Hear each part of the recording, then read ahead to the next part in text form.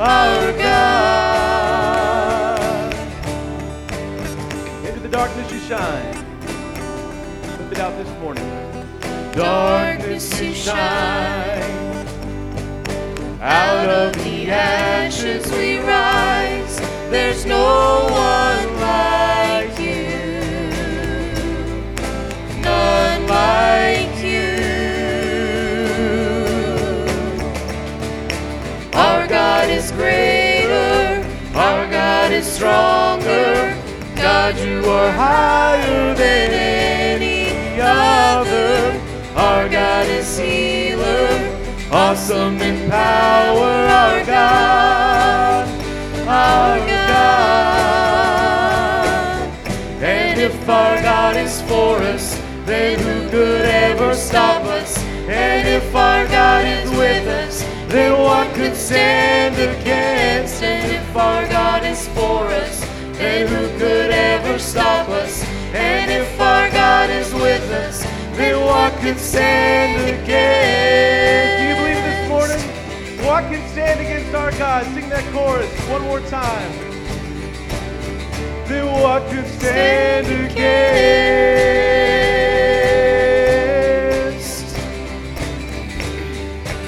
Our God is greater. Lift it up. Our God is greater. Our God is stronger. God, you are higher than any other. Our God is healer. Awesome in power, our God. Our God. Church, wonderful singing this morning. We serve a great God, amen? Do you believe it? Are you joyful? Oh, you better get joyful. Point number 6 is coming this morning. The house of God is a joyful place. I'll jump right to the conclusion and get to it. I love you guys. Thank you for being here today. Even on Time Change Sunday, not strategically, but the record lowest day attendance of most churches is this Sunday. So whoever's in charge of Time Change, thank you very much. I don't know who's in charge, but that's okay. We're glad you're here. If you're our guest today, thank you for being here. You come every week. Thanks for coming back and not hitting snooze this morning. We're glad that you're here. Hopefully on the way in, somebody gave you a welcome back if this is your first time. If not, please stop by Connection Point on the way out. They'll grab one and they'll give you one. It just tells you a little bit about our church and what we are here at Centennial. So thank you for being here this morning. Take a few moments, greet those around you. Tell somebody you're glad to see them this morning, and then we'll continue to worship God.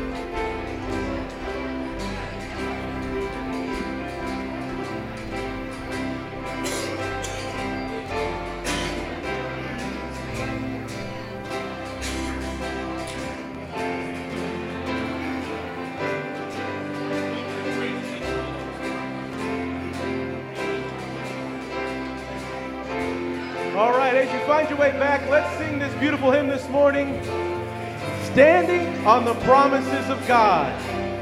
Think of the promises that God has given you as we sing this song this morning. Standing on the promises of Christ my King, through eternal ages let his praises ring. Glory in the highest I will shout and sing, standing on the promises of God. Standing, standing, Savior, standing, standing. I'm standing on the promises of God. Sing that second verse with us. Standing on the promises that cannot fail. When the howling storms of doubt and fear assail, By the living word of God I shall prevail. Standing on the promises of God.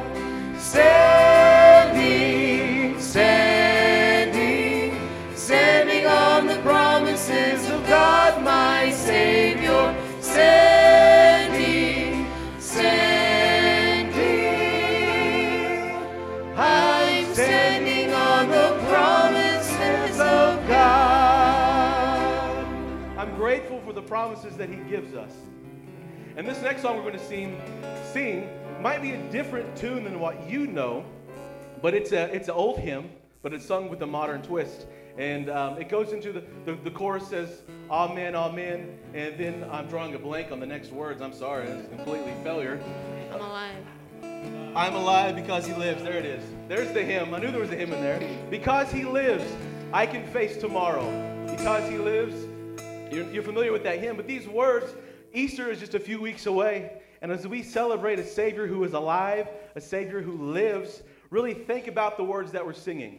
And that's the great thing about music. No matter what the tune is, even if you don't know the tune, or if it's an old hymn or a new song and maybe you never heard it, listen to the lyrics of what we're talking about, of who we're singing about, of who we're singing to, and let that speak to you this morning as we sing this morning.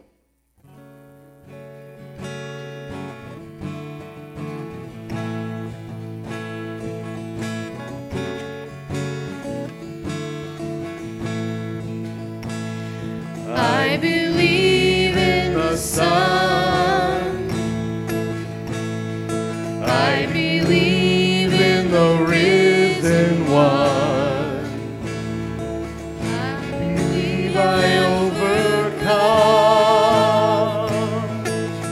by the power of His blood.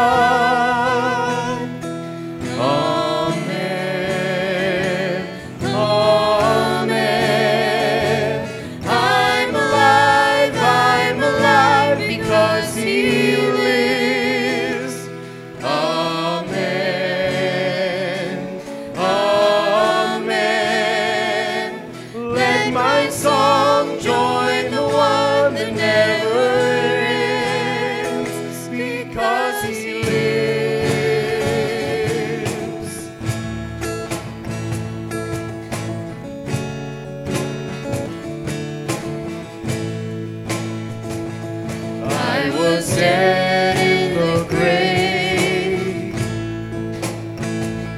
I was covered in sin and shame. I heard mercy call my name. He rolled the stone away. Amen, amen.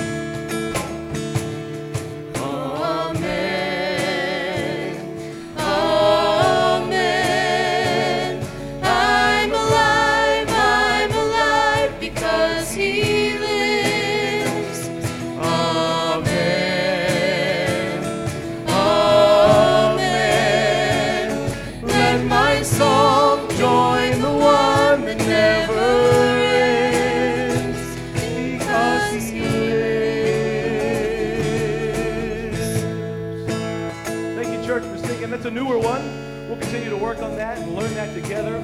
I love it when they take the old hymns and kind of turn them into a newer song. Matt Meyer does a great job with that song. And this morning we're going to continue to worship God through our tithes and our offering. I'm going to have the ushers come forward. And whether you give online, like I prefer to do, or whether you give on a Sunday morning in the offering plate, be faithful to give back to God. He wants to and will do great things with what we give to Him and when we trust Him with our tithes and our offerings. Let's pray this morning and bless the morning offering. Heavenly Father, thank you for this church. Thank you for the time that we have to come together as a church family to lift our voices to you in song. And now, God, as we continue to worship you through giving of our tithes and our offering, we know that we're just giving back to you what you've already given us. And I pray that you would use this tithe and this offering to go out to further the gospel here locally in our community, here in the church, to meet the needs, and then globally as we support our missions. And God, it's in your name we ask these things. Amen.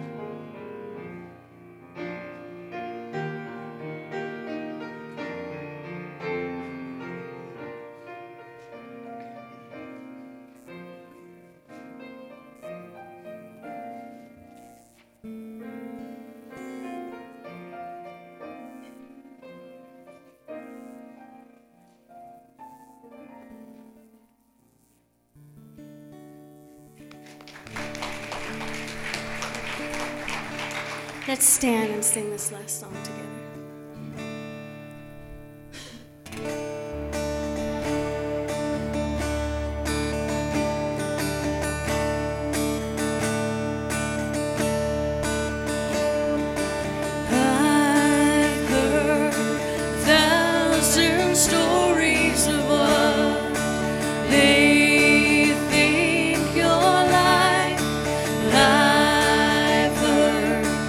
Tender whisper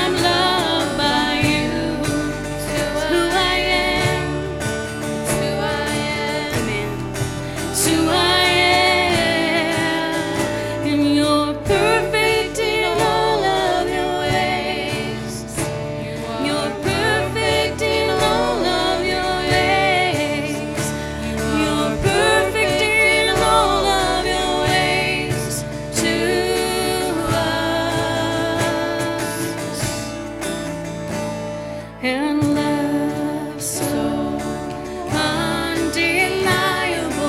I can hardly speak, and peace so unexplainable.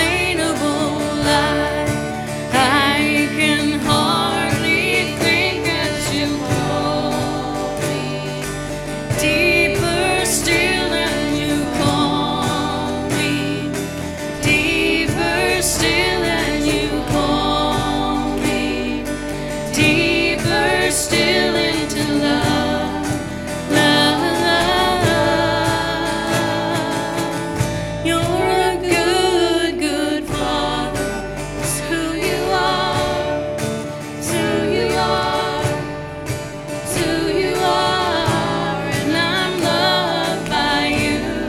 It's who I am. It's who I am. It's who I am. You're a good, good Father. It's who you are. It's who you are. It's who you are. And I'm loved by you.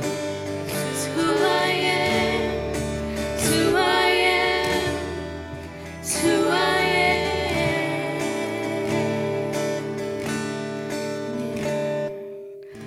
Lord God, we just ask, we thank you for being such a good Father to us and for giving us all of our needs. We ask you to be with us today in this service, and we thank you for your presence and for your healing and for all you give us. Amen.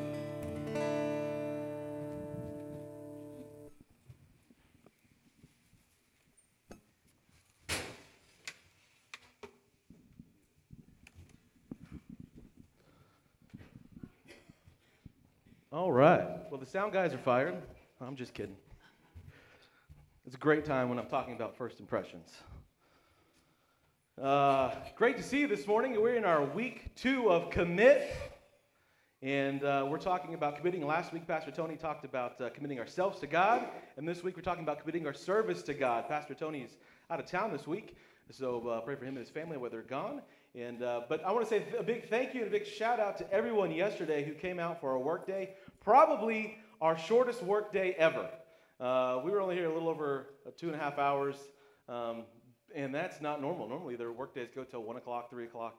But we got a lot accomplished. It's little things that make the big difference and that really save a lot of time. And when many hands come together, it makes for light work. And we got so much done yesterday. So I appreciate your work, those of you who helped organize and put up things and take things down and pick up the garbage that was around the modular. And so thank you so much for those of you who came out, who served, who volunteered.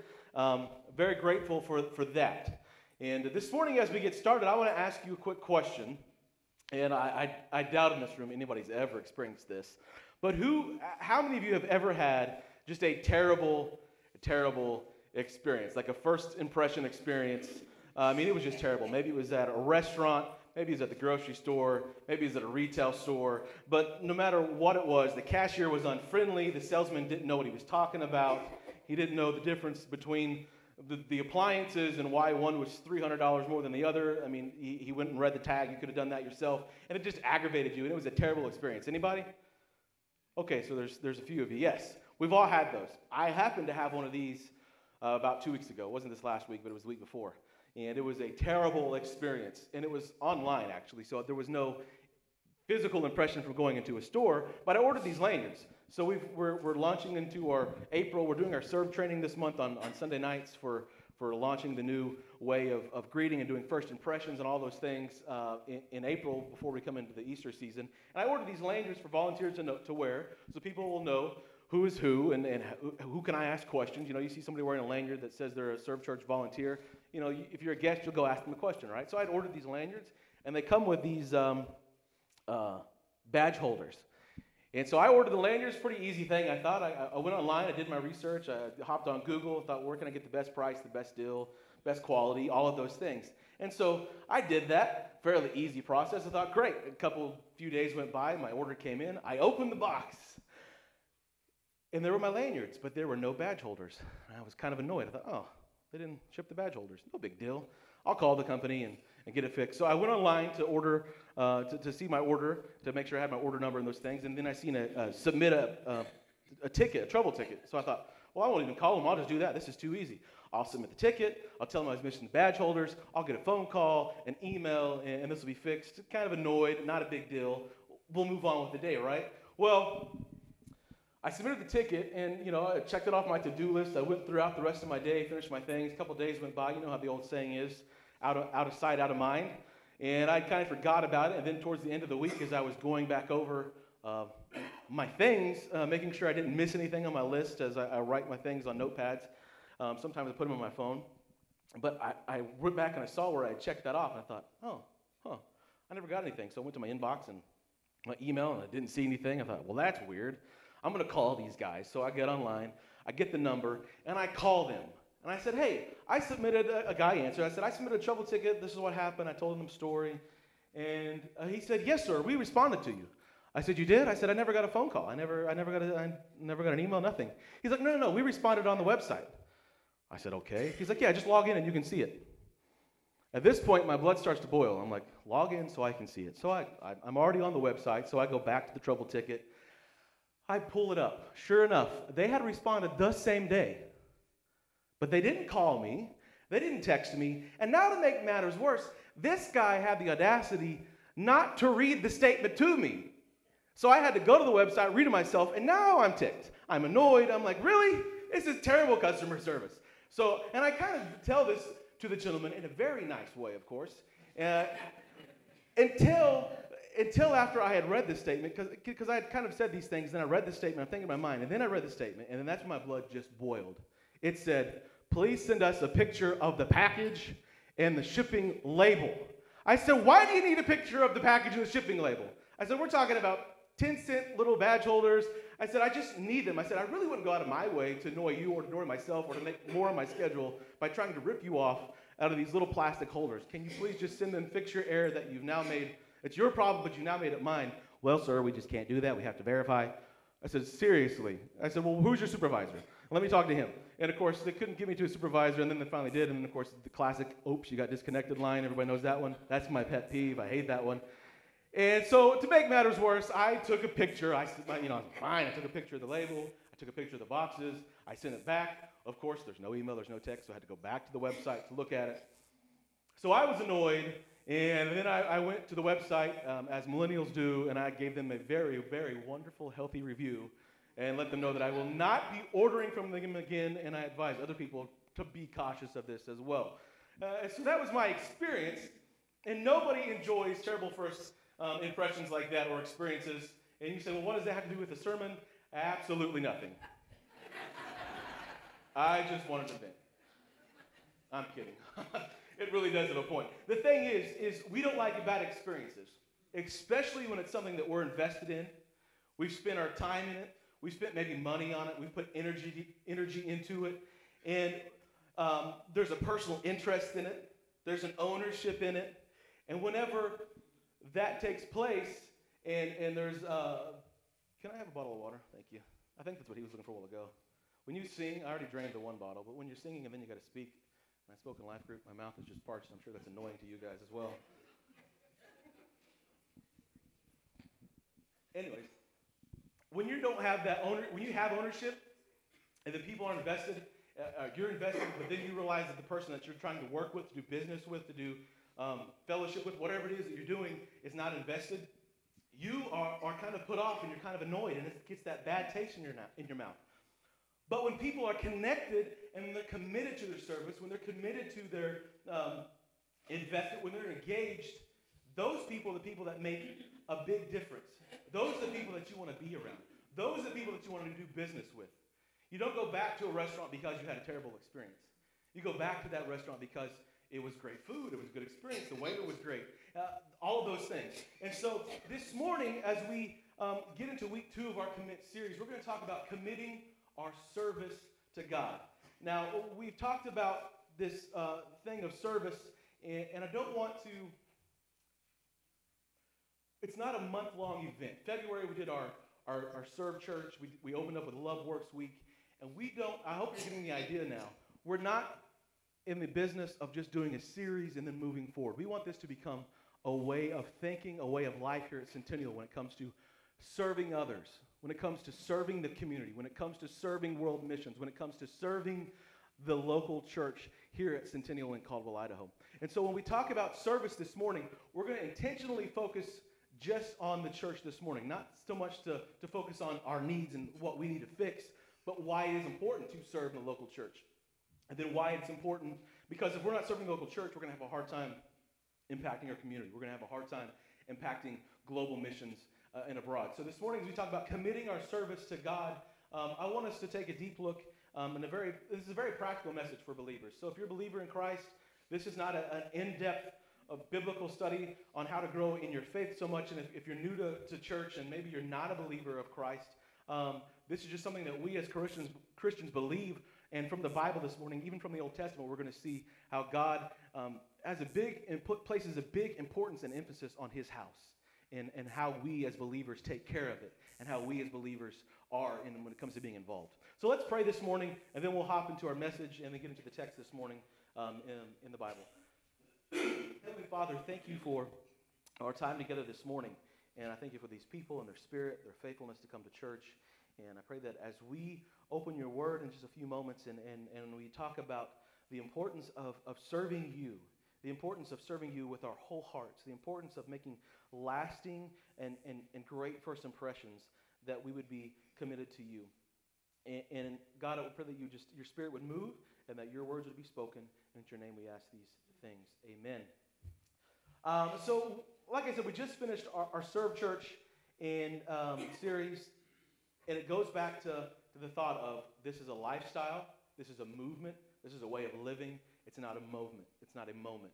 There's lots of good moments in our culture, lots of good things. You can look back on history and see where movements made a big difference. Millennials, my generation, they do a great job at attaching on to moments and causes of helping feed the hunger, those that are hungry, or helping get water in foreign countries, or doing food drives or clothes drives, or giving shoes to foreign countries as well. There's all these movements that we see in our culture, but we're not talking about that. We're talking about making this a daily thing. And this is what I want to say this morning, and you may agree or disagree with this statement, but most people decide to return or not return to church long before they've ever heard the preacher. I'll say that again. Most people decide to return or not return to church long before they've ever heard the preacher. People come to church because of the people, not the pastor. And you might say, well, I don't know if I agree with that. Studies show that 9% of polled people in 2017, 9% of people come to church because of the people, not the pastor. And that doesn't mean we stop preaching God's truth. That's not where we're going with this. It doesn't mean we say, hey, you know what, we're going to preach 15-minute sermons and we're going to have 45 minutes of worship and we're going to get all the smoke and the lights and we're going to... No, it's not about that, because we still are going to emphasize God's word, the importance of God's word. It has the central focus of this ministry is God's word, but I'm here to tell you that in 2017, people don't come to church anymore because they like the pastor. They come because they like you. They like the people. They like the connection.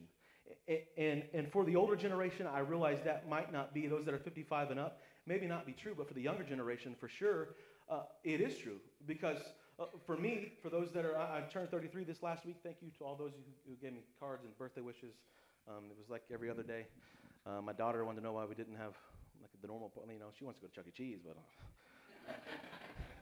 well, Dad doesn't go to Chuck E. Cheese anymore, but yeah, it was still good. I had a cake, and my mom's here. She flew in. She didn't really fly in to see me for my birthday. It was an excuse to come see my grandkids, or her grandkids, I should say.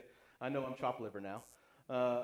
But they're going on spring break, so she's going to spend a couple days with them, and they love having Grandma here to play and to make a cake. She made a cake with the kids, so thank you, Mom, for that. It was great. But my generation is digitally connected. We're connected online. If I want to hear great preaching, I can go to a multitude of church websites. I can go to a multitude of podcasts, and I can watch video. I can watch whatever. And I can hear my favorite speaker or preacher. I can click on his link, listen to it anytime I want. When it comes to great music, I go to iTunes, Pandora, Spotify, Amazon Music, all the different music apps that are out there. and I can hear the best, my kind of music, whatever I listen to, I can hear it instantly, anywhere I want, on my phone, in my office, at home, while I'm mowing the lawn. I mean, I am connected. And the younger generation is very connected. So people aren't interested in necessarily how good the music is or how great the preacher is, but they are interested in first impressions, and those do make decisions or do make an impact on people. So back to my original statement with the whole 9%. Most people decide to return to church long before they've ever heard the preacher. And so that's why, and how that ties in is why we, as the saints, as the believers of the church, as Ephesians tells us, we're equipped. Our job as pastors is to equip the saints to do the work. And so the impressions that you leave on people, the impressions that you leave on guests, on newcomers, on those that are faithful each week, those are the things that are important. And 1 Samuel 16:7 says this, "For man looketh on the outward appearance, but the Lord looks on the heart." Now, we know that appearance doesn't matter to God, but it does matter to God at the same time because it's what man sees. And God's not impressed with the flashy appearances and the great things, but when you look at the Old Testament, when you look at the temple, when you look at the verses that we're going to look at in Kings today, we see that Jesus made some pretty darn good impressions himself. If you think about it, what was his very first miracle? Water into wine. Yep, he turned water into wine. At the wedding, we talked about that last Sunday night. He fed thousands of people with loaves of bread and a few fishes. He healed the sick. He raised the dead. He cast out devils. He did things that oohed and awed and wowed people. So appearance is not what is the most important, but Scripture makes it clear that it is important and that it brings people to him and it draws people to him. And so that's the important thing right here we got to remember. Appearance should and will and can bring glory to God. We're going to look at 6 things this morning in our notes. I'm going to give you 6 simple points. They're going to be fairly quick. But 1 Peter 2:9 says this. It's not in your notes, but you're a chosen generation, a royal priesthood, a holy nation, a peculiar people, that you should show forth the praises of him who hath called you out of darkness into his marvelous light. So show forth the praises of God, of him. That's an outward thing, showing it. Matthew 5:16 says, let your light so shine before men that they may see your good works and glorify your Father which is in heaven. So how do we show these things and how do we let our light shine? Clearly it has something to do with how we present, how we package, and how we do these things, not simply for the sake of impressing, because it's not about impressing, but it is about substance, and it's about the heart and what's flowing out of our heart into our passions, into our commitments. And this is the thing, when people approach our property, when they drive onto our parking lot that has been destroyed by sand and the renovation of the roundabout and everything else, which we need to redo, but when people drive onto that, when people come into this auditorium, when people see or are greeted by your face, by the shake of your hand, that is a direct impression, and it speaks volumes about how we value our God. How true, how authentic, how real, how personal our relationship is with him, and then also how corporately our relationship is with him. Our passage this morning is in 1 Kings 10, and it's perhaps one of the best Bible illustrations that shows someone taking the role of their God very serious, the role of their ability in regards to first impressions. And I realize King Solomon had endless supply of resources at his hand, but that's not the reason why he was so good at what he did. It wasn't because he had money, but it was because he was a wise steward of what he did have. So in 1 Kings 10, I made reference to this a few weeks ago when we were speaking at our ministry fair, but I want to break it down and go in a little more depth this morning. 1 Kings chapter 10, and the Queen of Sheba here, what we're reading to give this passage some context, she's coming to King Solomon, and she is coming to see the God. She's heard about him. She's heard about the God that he serves, and she's coming to prove him. She is not a believer, and she says, I want to know about this God that you serve. I want to know about you, and I want to see if all this that I've heard is true. So there's even an illustration in itself about how word of mouth is so powerful. 1 Kings 10, verse 1 says, and when the Queen of Sheba heard of the fame of Solomon concerning the name of the Lord, she came to prove him with hard questions. She was so intrigued by what she had heard, she came to him to prove him. And when people visit our churches, believers and unbelievers alike, a lot of times they're walking in these doors to prove us. Somebody who's never heard of Jesus Christ. I say never heard. In America, people have heard, but let's say they didn't grow up in church and they're skeptics and their only experience they've had with Christians is a negative. When they walk in these doors, something's happened in their life that says, maybe I should check out that church thing. And if they're turned off by us, the people, the body of Christ, by the building, by the facilities, by all those things, before they even hear the word of God, that's not a good thing. And then those of us who come that maybe they've heard of God and they've been in a faithful church, but they've moved to a different area or they're checking out a church. They want to see that this is a place that values God, values his house, values the things that he's done. And so this is why first impressions is so important in people as well. It's an opportunity and privilege that we have. Let's keep reading. Verse 4 says, "And the queen of Sheba had seen all of Solomon's wisdom and the house that he had built." Verse 5 says, "And the meat of his table, and the setting of his servants, and the attendance of his ministers, and their apparel, and his cupbearers, and his ascent by which he went up to the house of the Lord. There was no more spirit in her. She was speechless. She was awed. Everything that she had heard was better than what she had thought." Verse 7 says, "Howbeit I believed not the words until I came. And mine eyes had seen it, and beheld, the half was not told to me. The wisdom and prosperity exceeded the fame which I had heard." So we should ask ourselves these questions concerning discerning people, just like the Queen of Sheba was. The Queen of Sheba, we would say she was a discerning person. Would you not agree? And she had some discernment, and she came to Solomon.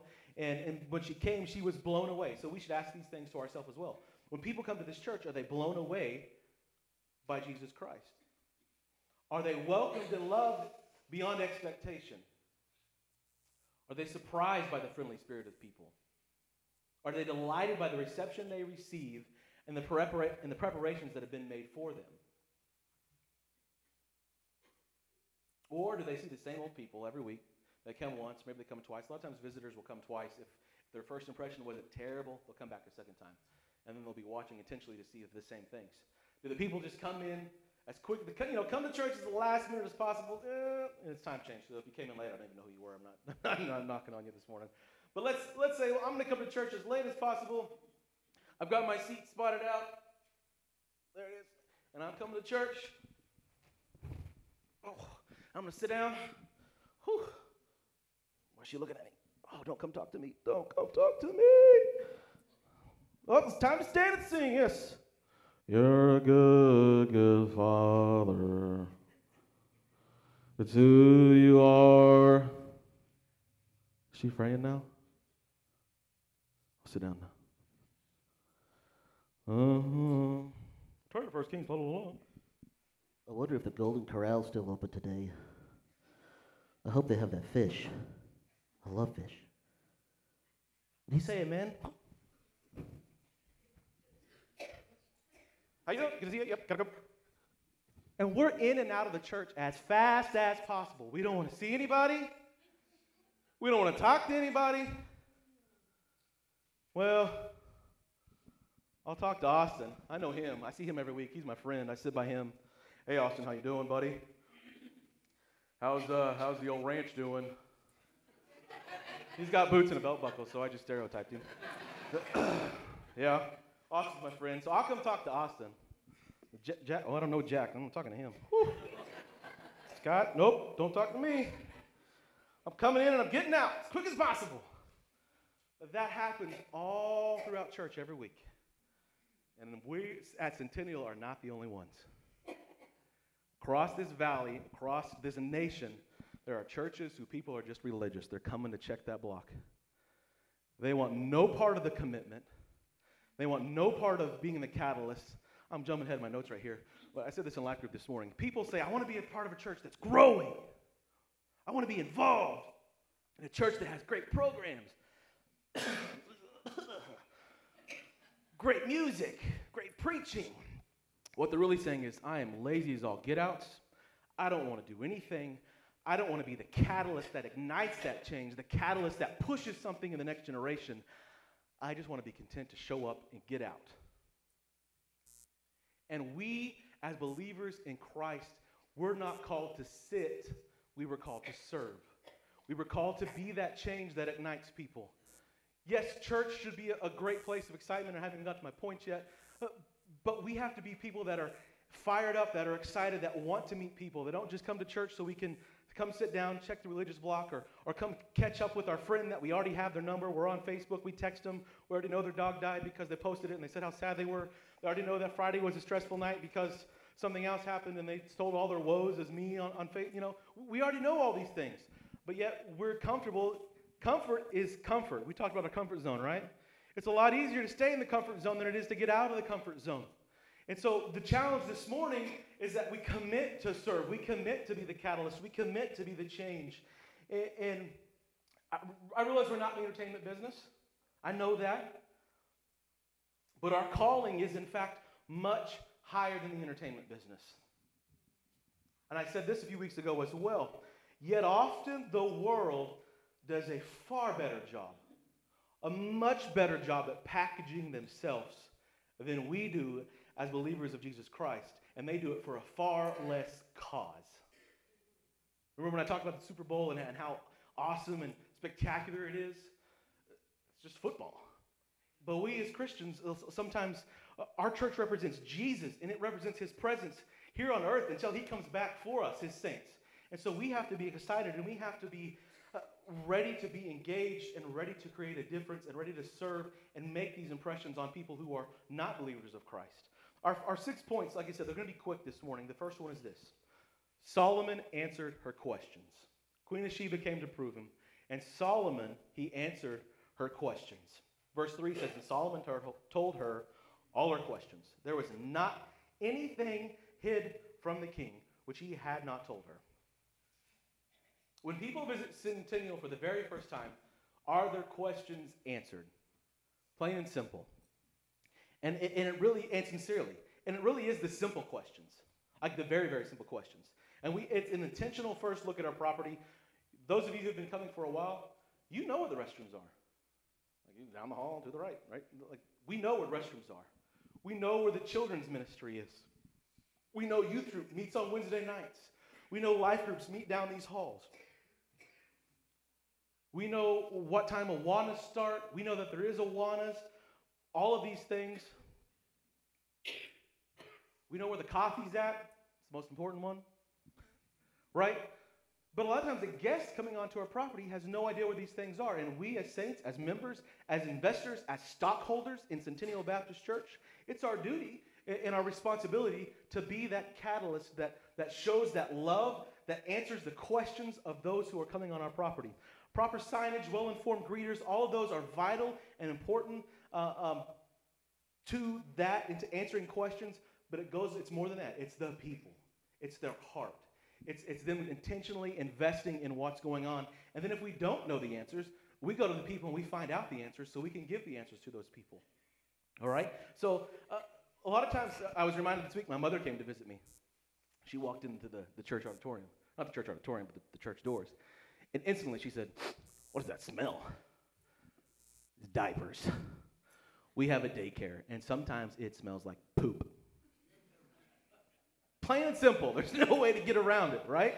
So we have to remember that and have to invest in saying, how can we make things a better place? That doesn't mean come to church and bring your potpourri bottle or your perfume and make it smell like flowers. And please don't do that. That could be even worse. I'm not sure. But we get accustomed to walking past the broken bench. We get accustomed to walking past the scratched paint. We get accustomed to the broken things and the smelly things, and we don't see it. But a guest coming on the very first time will realize those.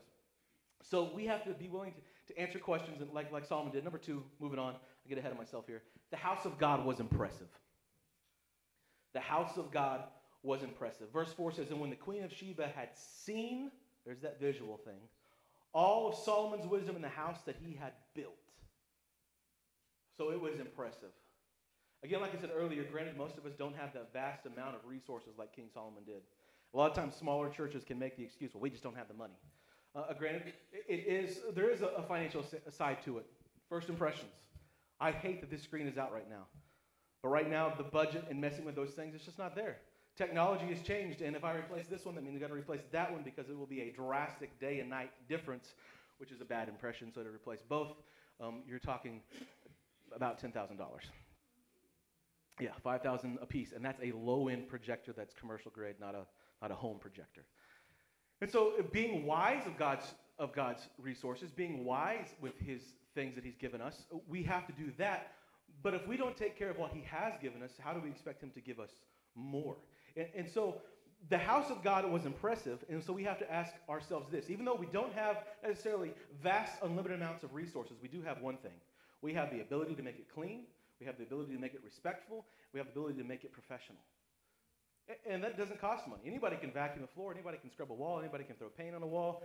Like we did yesterday, you guys came out and we organized closets and we put up some coat hooks and we took down the wall to prep for the children's ministry. We cleaned up garbage around the modular. Those things are easy and they take no money. They just take some time and some effort. And so to those of you who did that, thank you. But God's house was impressive. And this is the thing,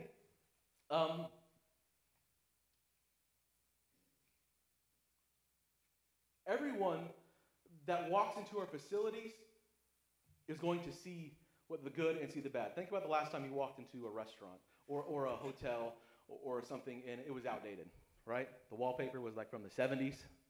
You ever walked into one of those places? Especially if you travel much and you stayed at a hotel and you have a bad experience and you've been in an old one. And it smells funny, it smells stale, the bleach smell is so strong, mixed with cigarettes that's in a non-smoking room. I mean, it's just disgusting, and it's a turnoff. You're like, ugh, I don't want to do business with him again. Motel 6 might leave the light on for you, but I'd rather go to where the light's off if that's what it's going to look like. It's terrible, right? Those are bad impressions, and we don't like those. So we have to ask ourselves this: do our facilities look like they're expecting guests? Think about your own home. What do you do at your home when you know you have company coming over? You clean it up and you make it look pretty. And you shine it. My mom was coming in town, we cleaned. I mean, it wasn't that dirty. We have kids, toddlers, so there's always toys everywhere, so we had to pick up. But our house was fairly clean. But when company's coming, you don't just leave it nasty. You pull out the air freshener and you plug in the wallflower and you make it smell good and you try to cover up the nasty smells or whatever it is from when you cooked dinner 2 nights ago and there's still grease in the kitchen. You don't do that. That's yucky. So the house of God should be even a higher priority, and every Sunday we should come expecting to receive guests. And that's the attitude and the thought that we should have. In the eyes of a guest, in the eyes of the church or unchurched, the condition of our place of worship is a direct reflection of how we view our God.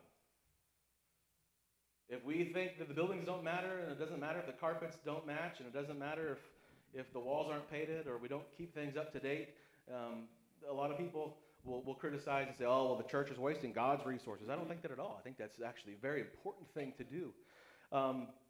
So we have to take part in making this house an impressive house. Number 3 is this. Not only did Solomon answer her questions, and not only was the house of God impressive, the servants were loving and hospitable. And this might be one of the most important ones for us as believers. In the middle of verse 5 there again, it says, the meat of his table and the sitting of his servants, the attendance of his ministers. Jesus loved people. Matthew 9:39 kind of shows us his heart. If you're in the New Testament, Matthew 9:39 says, but when he saw the multitudes, he was moved with compassion on them because they fainted and were scattered abroad as sheep having no shepherd. So Jesus was loving. He's hospitable. There isn't a lot of love in today's culture. If you don't believe me, just hop onto Facebook and scroll through some comments in the news in the feed there. You'll see all kinds of hate and arguing and backbiting. So when guests arrive on our property, they should experience the genuine love of Christ. They should experience true joy from the pastors, from the staff, but not only from us.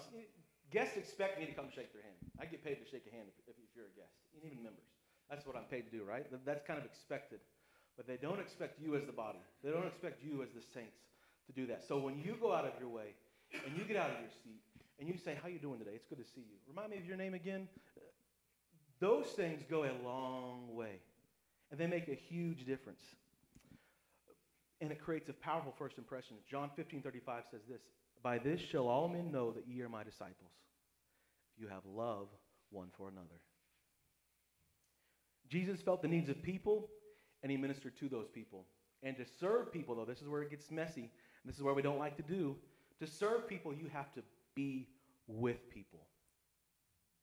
You have to be intentional. You have to expand yourself on their behalf. You have to get out of your comfort zone.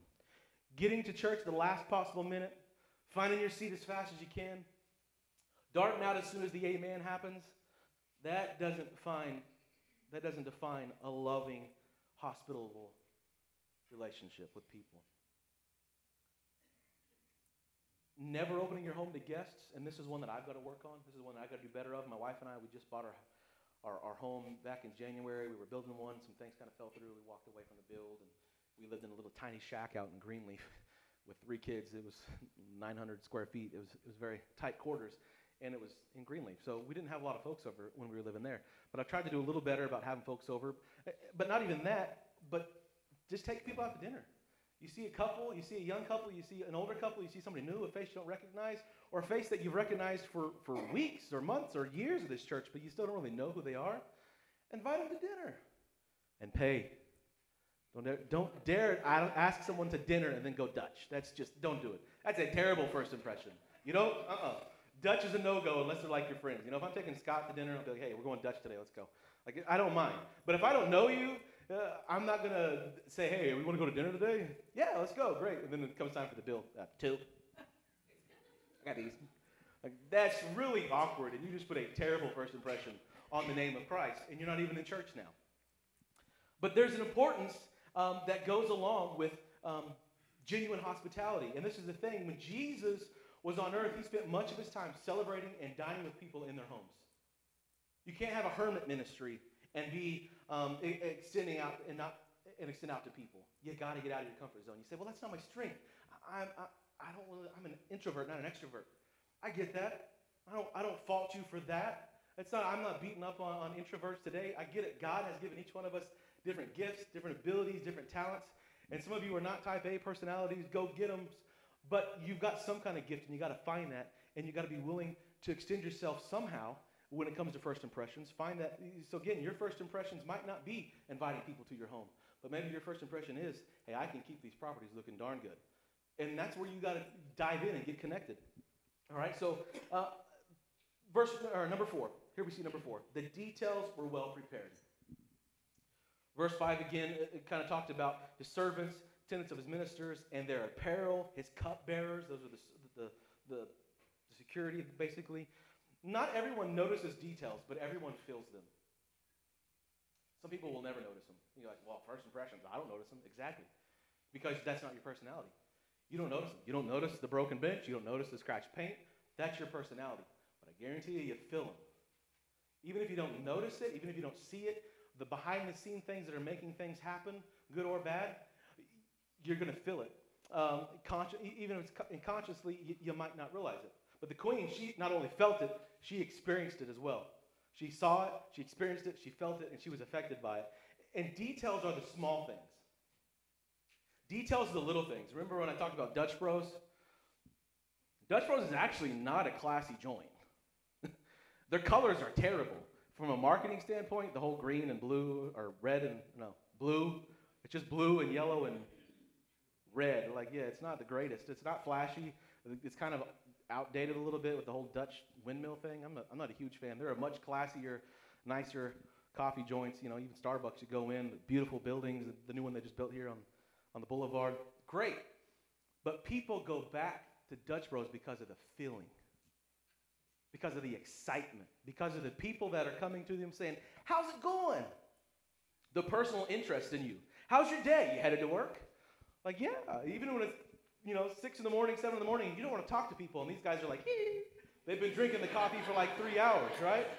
And so their coffee sometimes, you're not going back so much because of the impression, but you're going for that feeling, and you might not even notice it.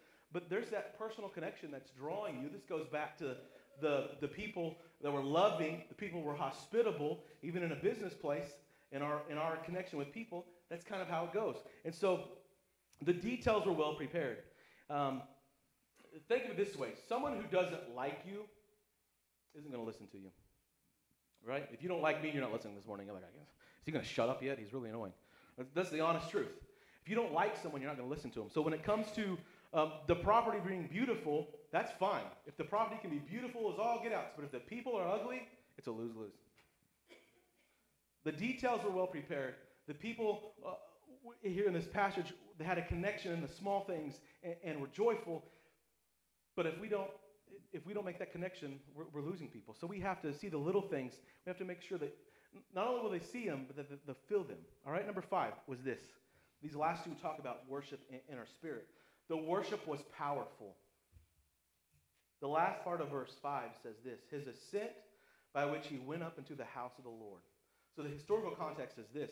This was his procession into the temple, and it wowed the Queen of Sheba. And this was just a small portion of the ceremony that was taking place, kind of like the Olympics, an opening ceremony, right? The opening ceremony is just a small portion of the Olympics. It's not even the games, but it's a huge, elaborate thing where all the teams come out and show off, who they are and their spirit and the country that they represent. So that's what this was. And it was one small part, but it was so well prepared that she named it by mouth. And this goes back to the details of how much that Solomon invested in this.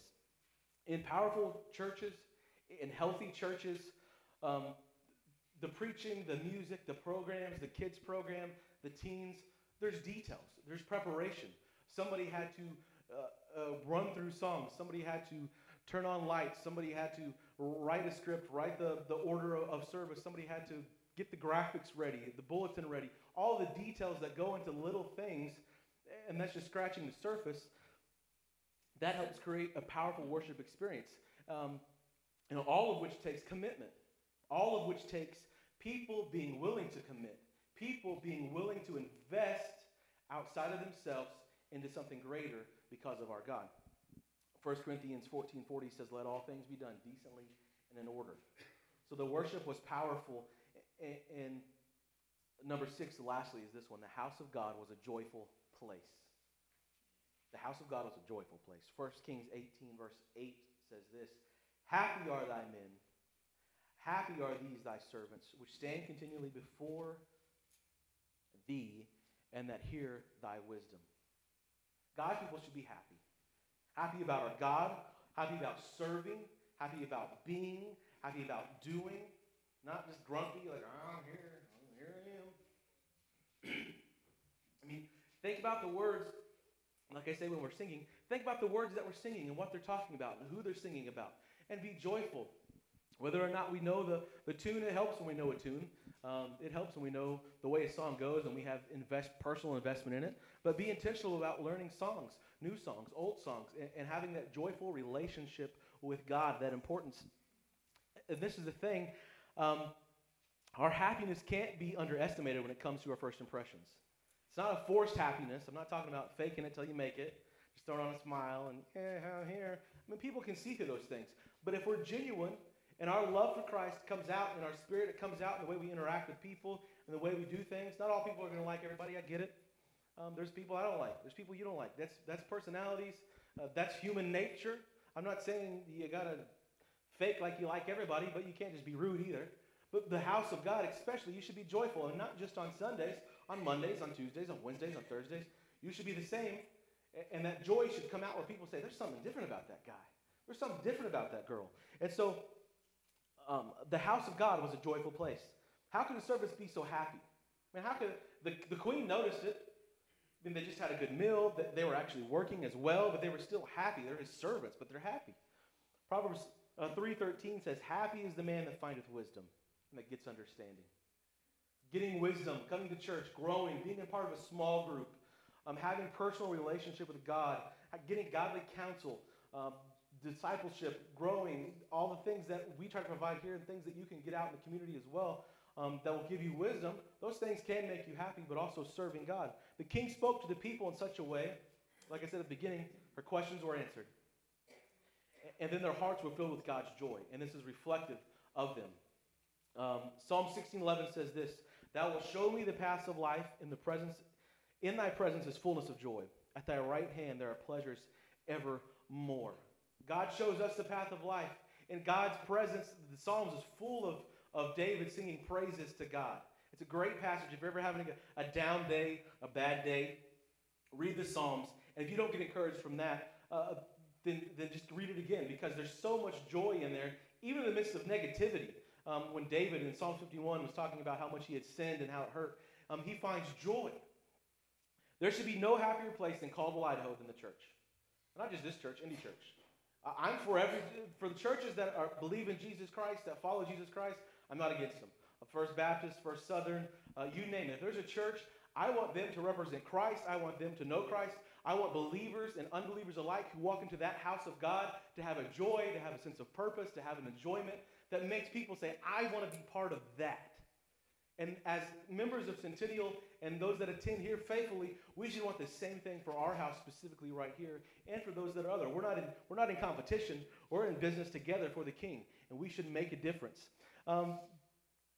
In closing, I want to say this. There's this list of evaluations. The joy of Christ, the Spirit-filled Christian, is one of those most attractive qualities. And in the Old Testament, well, not just the Old Testament, Old and New, the word rejoice is used 192 times. So God had an important part and wanted an emphasis on being happy, being joyful. And there's a little bit of a difference between joy and happy. Happiness is a feeling. Joy is something that you just can't take away, no matter what your circumstance is. When things are down, when things are blue, you still have that peace, that contentment, and people know, man, there's something different about you. You might not be happy at your current circumstances, but you're joyful. And so be joyful. Philippians 4:4, rejoice the Lord always, and again I say rejoice. But let's evaluate our church like this. And it's on your notes there. Ask yourself these questions when it comes to Centennial. Is our speaking helpful and full of wisdom? And I'm not just referring to the pastor. I'm referring to you as the saints, as the believers of Christ. When you speak to people in this church, outside of this church, hey, let's meet for coffee, wherever it is. Let's go to lunch, let's go to dinner. Is your speaking helpful? Is it full of wisdom? Or is it negative? Is it discouraging? Man, that pastor. Man, I don't like this. Man, I don't like that. Are you getting together with other believers and just griping about what's wrong?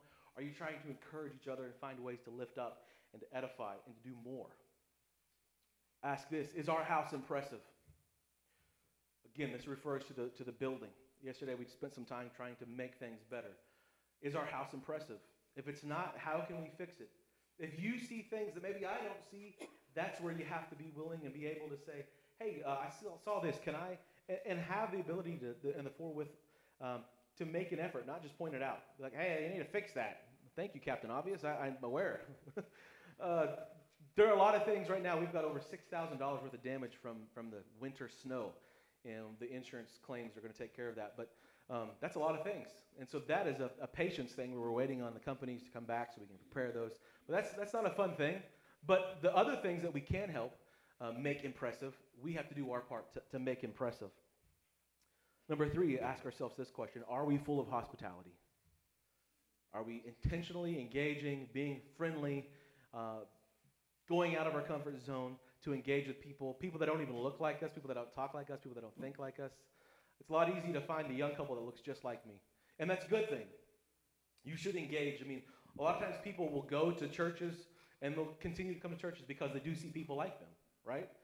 Because they want to be with those people. They want to hang out with those people. But we also have to go out of our comfort zone to help those that aren't just like us as well. Number 4, do we pay attention to details? Do we pay attention to the small things, the little things? Do we walk past the trash on the floor? Do we walk past the crooked chairs, the hymnals on the floor? I mean, do we pick things up? Do we invest that intentional investment? And then number 5, is our service excellent? Are we doing the best to do the best that we can do with our abilities? For me, if I'm answering this question, I say no, it's not. That's my answer. I don't think it is. It doesn't meet my expectations. Not where I would like it to be. Not that I want to be a flashy church, a showy church, a mega church, but I want things to be decently in order. And I don't think we're there yet as a church. And I think we have lots of room for improvement. And I think it should always be that way. Even when we get to the place where I'm comfortable with it, there should still be something that we're not comfortable with that we got to make better, that we got to do better, to be excellent and to glorify and represent our King. And then lastly, is there joy among the servants? And that kind of goes back to what I said earlier. It doesn't matter if our buildings are beautiful and our music is spectacular and the preaching is awe-inspiring and wooing. If we are not joyful, we're just humdrum, the people, we're not going to make a difference. We're making a terrible impression, and people won't come back, and this church won't grow. We won't reach people for Christ. Ask ourselves these questions. And if we want the answer to be yes, then it's going to take intentional work on our parts. It's going to take us doing, us being committed, and, and us being willing to be leaders. Not a volunteer, a leader. A servant who says, I'll do it. I've got it. I can take this. Somebody who gets big picture, who gets where we're going, who gets the vision, the mission. Not somebody who just says, well, nobody else will do it. Okay, I guess I'll do it. That's great. I love people who are like that, who say, I guess I'll do it. But I want somebody who doesn't say, I guess I'll do it. I want somebody who says, dude, I've got that. That's mine. I can do that. I can take it. I can own it. I can run with it. They have ownership. They have leadership. And they take it and they excel. They don't just get it done because they have to, because nobody else is willing. The average church, 20% of the people are just willing, volunteers. We say, hey, we've got a need. Let's do this. At least 20% of the people will say, I'll do it. We've got that. We've got to get past that. And we've got to create that culture where people say, hey, I want to have ownership. I want to invest in that.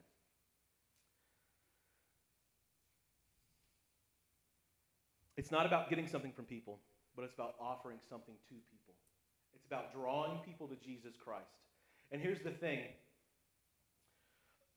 For my empty nesters in the room, my senior saints, it's a lot harder, I realize, for you to invest in a church of younger folks when it comes to programming or style, because now your family's gone, right? Your kids are gone. I'm at the age I've got toddlers, so I'm actively involved and engaged and curious and wanting change and wanting things to improve and to do better, especially for the children's ministry. Why? Because my children are in it. And that's just human nature. That's not a negative slam on you guys, but here's the good thing. At your age, you have better resources, more time, and more to give to the younger generation to help breed that, to help structure that, to help come along and mentor that. And then for my younger generation, the millennials, I would just say this: don't be lazy. Plain and simple. Don't be lazy. Don't say, well, somebody else will do it. We've got to be intentionally focused. We've got to be the catalyst that ignites the change, that's willing to take the hard places. And this is the thing. If you're looking for an easy job in serving the king, there's not one. There's not just an easy job. Like, hey, yeah, I just want to do this. Well, everything takes effort. Anything takes practice, takes time commitment. And it's not about works. We know Ephesians chapter 2, for by grace are you saved through faith. Our relationship is with Jesus Christ, and we're saved through faith, because if not, we would boast, right? But it's about, if you go to Ephesians 4 as well, that last part talks about the equipping of the saints, and you're the saints. And we, as ministers of the church, want to equip you, the saints, to do. Knowledge is not what you know. Deep is not what you know. Let me rephrase that. The devil had all the knowledge in the world, and all it did was get him sent to hell. And people say, well, I just want to know more. I want to study more. I want to be in God's word. We need to have more expository teaching and preaching and more programs. No, knowledge does you no good. I've said this before. I know how to lose weight. I know how, but it's what I do, or I should say don't do, right? So it's not about what you know. It's about what you do. If you want to go deep, then do. It's not about the size of our church. The devil does not care about the size of this church. He really doesn't, but he does care about our influence. And if we do things decently in order, if we do things right, you know what's going to happen? Growth. You know what's going to happen? An influx of people. And that's a challenge for everyone, to have more people, to have more programs. That puts a lot more workload on people, but that's a good thing, and we should strive for that. We should strive for excellence. We should strive to make great first impressions and be committed to serving. Serving here in the local church, then serving also out in the community, and partnering with those that can do more to help people be reached for Christ. And so let's pray this morning. Again, not a deep message, a very practical message about making great first impressions, about serving, about being committed to it. And I hope, as I've said something, those 6 points from Kings there's something that stuck out to you, and you said, hey, that's something I want to work on. That's something that I want to change or grow in my life as a believer, to do better, to do more for Christ. Let's pray. God, thank you for your people, your servants, God, and their faithfulness and attentiveness this morning. Pray that we would all be invested in this church, all be invested in making your name great, and making your name known, and making a good impression on the lost, so that they can come to know you, and as well as other believers who might be wandering, making an impression on them that says, hey, I want to have that faith, I want to have that joy, I want to have that commitment, that peace that those people at Centennial have, God. May we be that people that has that desire. And it's in your name we pray these things. Amen. Church, thank you so much. There's a couple of announcements before we leave this morning. Just want to remind you of tonight at 5:30, we have our serve training again. We're in session 2, and in your bulletin there was that insert that kind of talks about the next 2 weeks and how all that's going to take place. We'll talk more about that tonight. But at 5:30, everyone's going to be in here. We're going to go over some policies and procedures within the manual, as well as some first impression things, and then some of the leaders' procedures. So there's kind of the legal side of things we're covering tonight when it comes to people, working with people in our society of 2017 as well. So 5:30, you'll want to be here for that. And then don't forget, I already said thank you for those who came out yesterday, but we have one more work day in March on the 25th. And we're not even going to finish everything that we need to finish on that day because there's a whole lot of painting and things that we're trying to do in the other building that go along with getting that building ready and more attractive in our nursery area, our children's ministry, as well as the modular where our youth will be meeting because the Spanish church meets upstairs where the youth is currently meeting, and we're going to make that where that's more Spanish friendly and that's more youth friendly, and the downstairs is more kid friendly. So we're really trying to utilize that building and make it very church friendly on Sundays where people don't just see it as a school, but also as, wow, this is where church happens, and create that energy and excitement when we have guests come in. So if you can serve on that day, please be faithful to come back out. It's 9 a.m. Like I said yesterday, you just showed up for an hour, 2 hours, however long it was. We're super grateful, and if that's all you can commit, and you can't be here at 9, you can only be here at 10, whatever it may be. We'll love any help, and we'll take it however we can get it. So thank you so much. Make sure you check your bulletin as well for the rest of the things that are going on. Easter's right around the corner. Our annual school and auction and carnival is right around the corner. A couple raffle things. If you see kids around here start to asking you to buy things for raffle tickets, they're auctioning off a four-wheeler. And the ladies as well are auctioning off a beautiful quilt. And Miss Ginger and Miss Elaine and some of the other folks have been spending their time building and making that. I shouldn't say building. You don't build a quilt, right? You sew it. However you do it. I definitely don't do any quilting. But make sure you see them. They've got tickets for that one as well. And there's just a lot going on in the month of March, and then in April. So hope that you can make it to all those things that are going on. Be faithful to attend. Don't forget this Wednesday night, there's no Awana, there's no youth group, there's no Bible study because of spring break in the school. We just kind of take this week off to kind of refresh and then gear up for this final last 2 months before we break for the summer with Awanas and things. So this Wednesday night, enjoy some time with your family, maybe have a game night or something like that. But there's no services here on Wednesday night. Thank you so much today, church, for being here. We love you guys and hope to see you tonight if you're involved. God bless you and have a great week, all right? Thanks, church.